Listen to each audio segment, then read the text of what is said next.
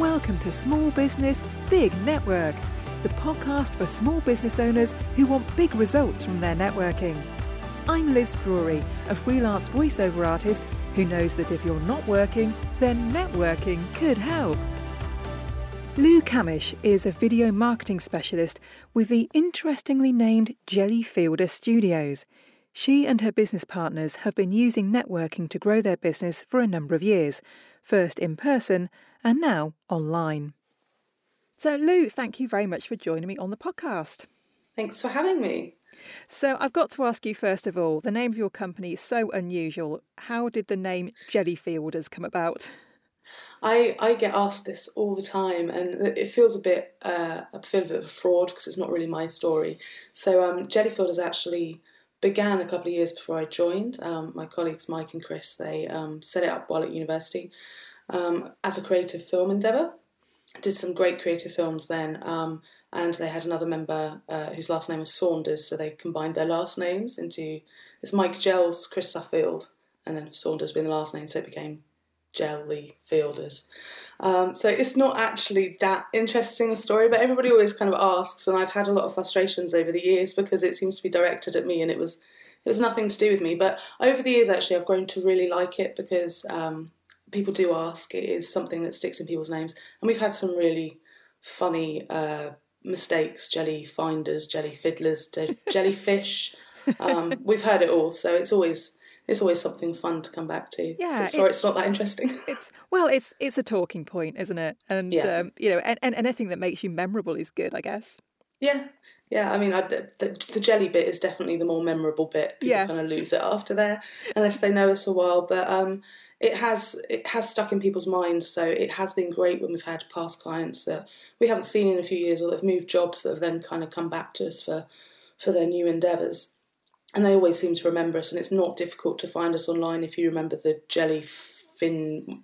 As long as you remember that part of it, you're going to be able to find us online. So it does actually have its benefits in that way. Yeah, definitely. So what about your background story? How did you get into the video industry? I started actually when I was about 12, working in stage shows for the school, local Am Jam Society. I wanted to be a stage manager for a very long time. I love the theatre, I still do.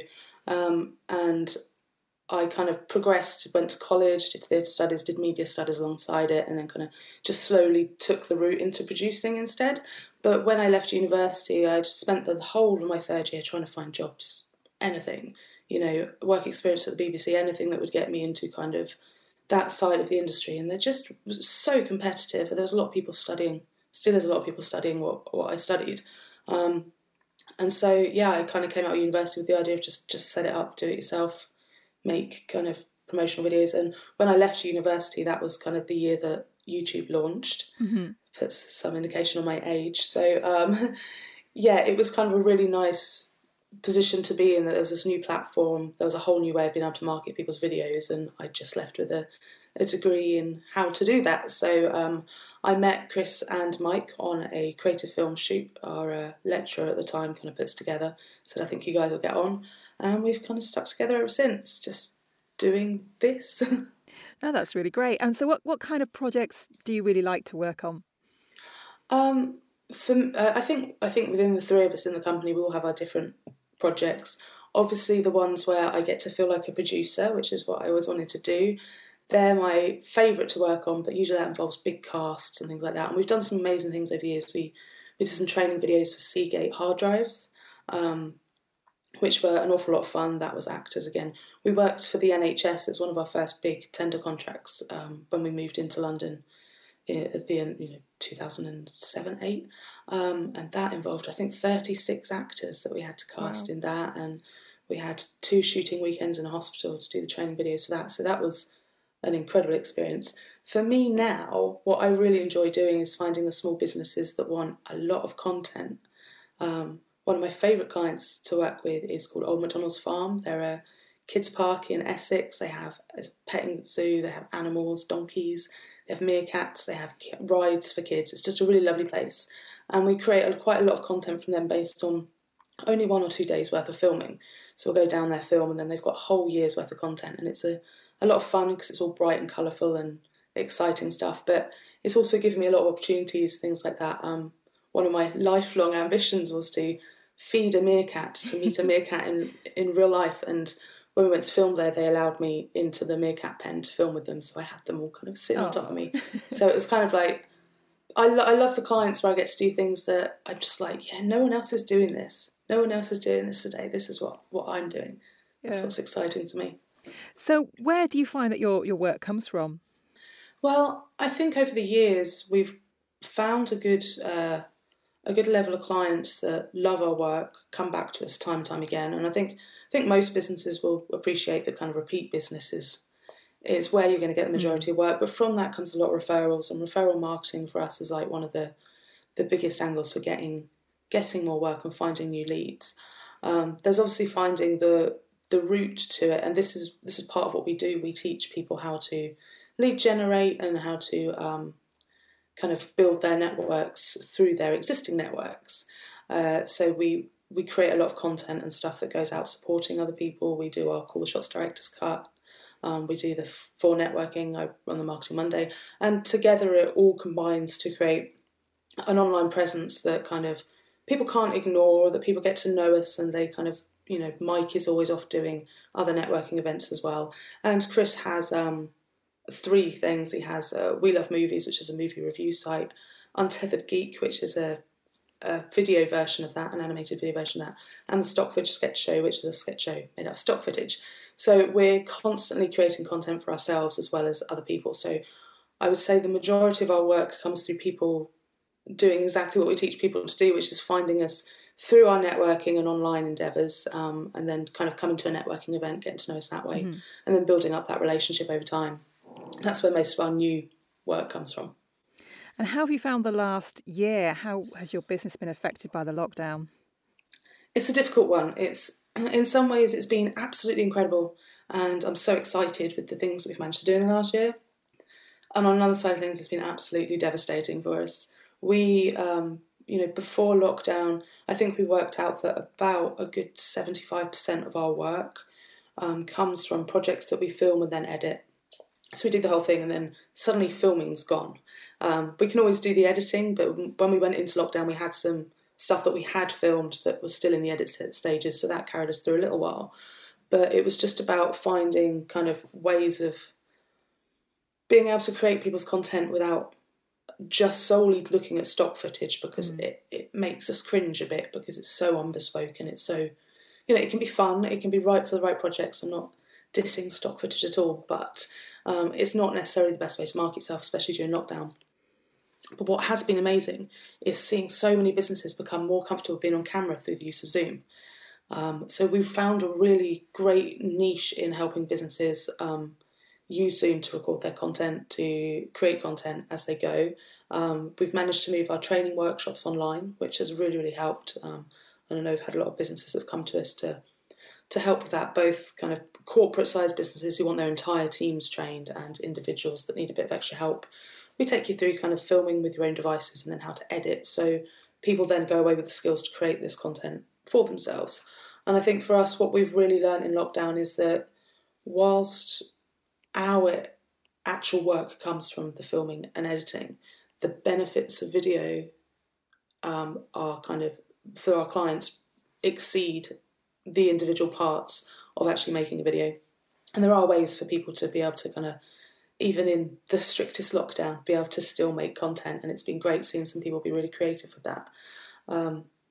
The other side of things was the animation side of work. We do a lot of animated work, and we've seen a real pick-up of that over the last year, which has been great. It's been great because I run a lot of the animation work and I love doing that, so that's been fun. So, and are you seeing things coming back now that we're coming out of lockdown? Are you getting more bookings to go and do actual filming in real places with real people? Strangely enough, not so much on the filming front at the moment. The work that we're still discussing with people is still very much in an animated front, and I think that partly becomes because of the video process in terms of how our clients approach having a video made. They can be thinking 6 months before they get to the stage of having it done. When we do pre-production on something that's filming, we need at least 3 weeks to get to the point before we film. we can generally do quick turnaround stuff. If you say, I've got an event tomorrow in London, we might have someone available, we can send someone to film, that's fine. But when you get into the bigger corporate productions, your cornerstone videos and things like that, it does take a bit of pre-production time and talking to the client, getting the messaging right. So I think what we're seeing now is kind of just the offshoot of the last 6 months, people not knowing what's happening and having prepared in their minds that their content will be animated or will be X, Y, Z. So I'm hoping that once lockdown starts, people will start then thinking about the filming content again, and we'll start seeing that drip through. But at the same time, we do have a lot of clients, existing clients, returning clients that we've told we're back filming again, and I know some of them are likely to be jumping at the bit because it's been a year since they've been able to actually have any proper content filmed. Yeah. So presumably before the lockdown, all the networking that you were doing was in person. So how did you find things different in the online space? I mean, I'll be honest with you, I think I'm one of the few people that absolutely loves it. I absolutely adore doing it online, and the idea of going back to meeting people in a room absolutely terrifies me. Just purely because I think that for me, it's a big time saver. But just before lockdown, I was preparing to lead a group in central London, and I love doing that, and I would like to do sort of that thing again, but I found that travelling in and out, it'd be 90 minutes either side that I would lose. So, you kind of potentially losing 2 to 3 hours of your day to get to a networking event and back. And then in the room, I always found it a real struggle because no matter, and you must know this as a voiceover artist, you try and do something and there's always going to be some technical issues. And I found that in the room trying to do foresights and things like that was really challenging because I couldn't rely on the tech that was going to be at the location where I was going. I couldn't necessarily rely on the fact that if it was a busy meeting, everybody could see a very small computer screen. And because what we do is so visual, it was really important to me that people could see what we do. Getting up there as a video marketing specialist and not showing any video seemed a bit weird to me. And there were so many times where I did a foresight and something would go wrong, it'd fail. But online, I have all the tech. A few weeks ago, I went to the first IT and innovation group on a Friday, and I test ran something that I will be doing a little bit more actually, and that's that I've managed to rig a way for my live character animator to play in the video screen. So while we're talking or while I'm doing 40 seconds, I can appear as the animated version of me, and it moves live and tracks my face and everything. Oh, brilliant. So there's whole other ways of marketing stuff online. That's something we can set clients up with. It's not. You need certain Adobe products, which don't come cheap, I'll be honest with you. But, if someone is terrified of appearing on camera, we can set you up with an animated avatar that will move and use the camera to track you and sync your mouth movements with what you're saying. So being able to move online has just opened up a whole world for us in terms of how we can help people market. And also, as I said earlier, that confidence thing that people now have. I think going back into the real world, people being on camera, it's not going to faze them so much as it has done in the past. And I'm excited about that. Yeah. Now, you mentioned that you helped to run a group. What made you decide to do that, and what did you get out of it? When we, I can't remember, like 2011, 2012, around then, Jellyfield is... We'd been doing lots of kind of, those networking events where you go up and you turn up in a room and it's kind of like it costs you £5 to get in and everybody's just jamming business cards and everybody else's faces and running away. And we kind of didn't know a great deal about referral networking, but we discovered BNI. We joined BNI and I was wrangled into becoming group leader with a friend of mine that was in the group. And I was group leader, I was secretary treasurer at BNI group for about 2.5 years. And there was about 6 months overlap. And I really struggled with BNI towards the end because of the weekly same time every week. And we were a Wednesday lunchtime group, and so, travel, one-to-ones either side of it, that's Wednesday's gone. Wednesday was BNI day and I was just out of it. So we kind of left after I think about 4 or 5 years at BNI. I went off and just stopped doing any of that sort of networking for a while, just kind of moved completely online, doing stuff, video content and things like that. I wouldn't say the company suffered, but we definitely had a kind of drop in how we manage new people online, where the revenue streams were coming from. We definitely saw a drop with our online and networking things. And then I met Chris Bridgman, the wonderful Chris Bridgman, who is at every networking event in London for a while, and he he'd met my colleague Mike and just said, come along, see about For Networking. And I think the thing that struck me when I walked in was just how relaxed it was compared to something like I'd been to a few BNI groups and I found them to be quite... I've got nothing against BNI. BNI works. I'm not saying anything bad about it. I still have a lot of love for BNI. But the way that For Networking, and I didn't want to be a group leader. When I started, I was like, I'm not doing it. If they ask, I'm not doing it. But I quickly found through talking to people like Karen and Louis that being a group leader isn't quite structured, and I'd have a bit more control over how I marketed it, how I wanted to kind of... The script's the same, but I mean, you've been to one of my groups, you've been to other groups, and I try and make it feel different from others, and I'm allowed to do that, and there's a lot of flexibility in how I want to move that group forward. And the other aspect of it was the themed groups for me. Being able to have a Marketing Monday group is just amazing for us because, you know, we do digital marketing, that's what we do. Being able to theme our group and being able to say, right, well, not only do we do all this, but we support a group of other marketers, other professionals, other businesses that can come along, arranging the foresights. And I love arranging the foresights because I basically create a list of people that I want to listen to, talk to.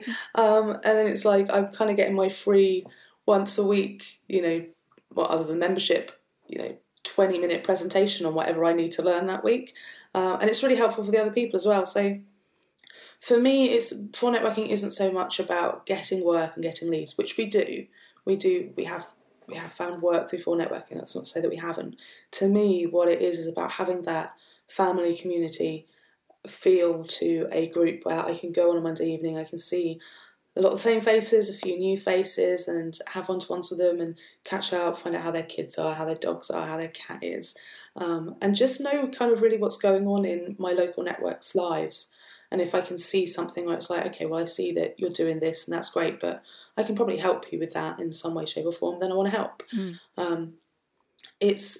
I think the thing that BNI taught me is the whole givers gain aspect, which is their motto. And I think I try to, you know, I know For Networking has that feel and I love that. And I try and kind of look at everything with that. How can we help the people in our group? How can we do that? And at the end of the day, through doing that, I'm hopefully building a reputation of someone that is approachable, someone that's friendly, and someone that knows their stuff. And that's what creating a digital presence is all about. That's what organic content marketing is about. I think you've touched on... And it helps with our content. Yeah. I think you've touched on something very interesting there. Where you mentioned about the foresights, which is particular to 4N. That's their education slot. So what kind of things have you learned from the speakers that you've had come to your group? So some of the stuff that I've learned is more. There's two things. There's learning new stuff, which I'll get to in a second. Some of the stuff I've learned is really just to trust my gut, because there are theories and stuff that we work out within our own marketing strategies.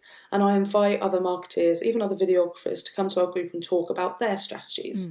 And what's really helpful for me is to go, okay, well, you're doing this differently. Maybe I don't agree with you on this part of it, but this part matches up. And I think that for our strategy and other people's strategies, I think that when you're in this sort of industry and it's all about this kind of non-tangible strategy, you know, it scares a lot of people because it's like, well, what is it? What does it actually mean? Well, it means nothing. It means that what we're trying to do is we're trying to play the game a few steps ahead of everybody else in figuring out how to make the most of the online world. That is all we're doing.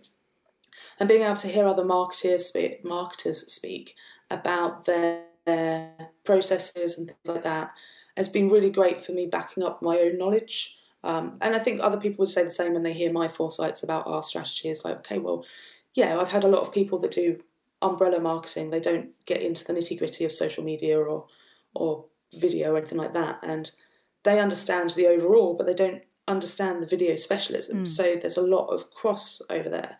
And that's great. On the other side of it, the foresights that I love are the ones I haven't got a clue about.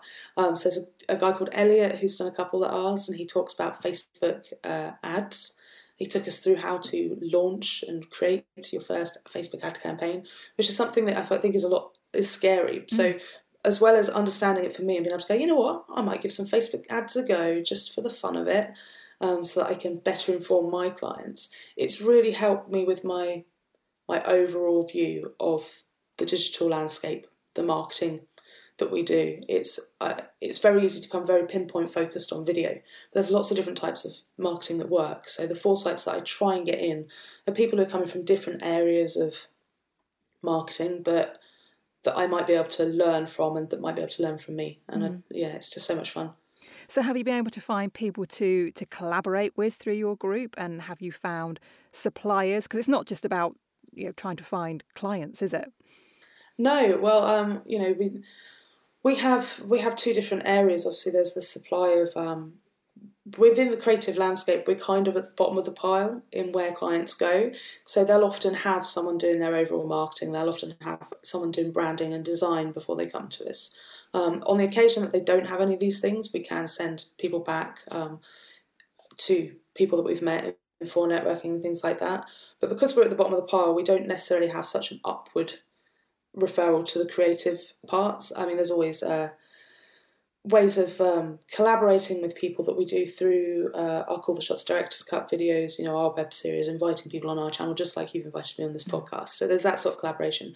I think one of the biggest link-ups to me is obviously, I'm just going to name drop here, Mona King, who's graphic designer. And when I first started For Networking, she was one of the very first people I met, and she introduced me to two lovely other people, Sass and Sarah. Sass has now become a For Networking member. Sass is a marketer and Sarah is a copywriter, and we formed a kind of little bubble together. I'm not necessarily allowed to talk about it so much because it's still in development, but yeah, there will be we're looking at a combined marketing solution for all forms of content on a kind of under one banner type thing. And that's very much something that's come about through a For Networking connection, which is something that's really exciting for us because we're involved in something separately. So yeah, there's going to be news about that coming hopefully soon.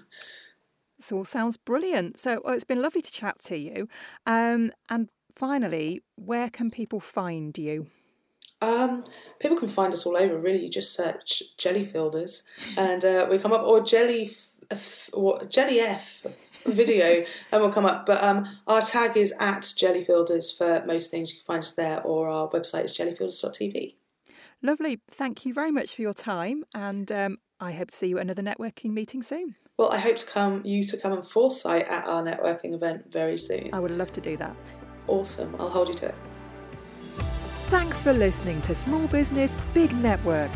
If you found this podcast useful, please do rate, review and subscribe. And don't forget to share it with the rest of your network too.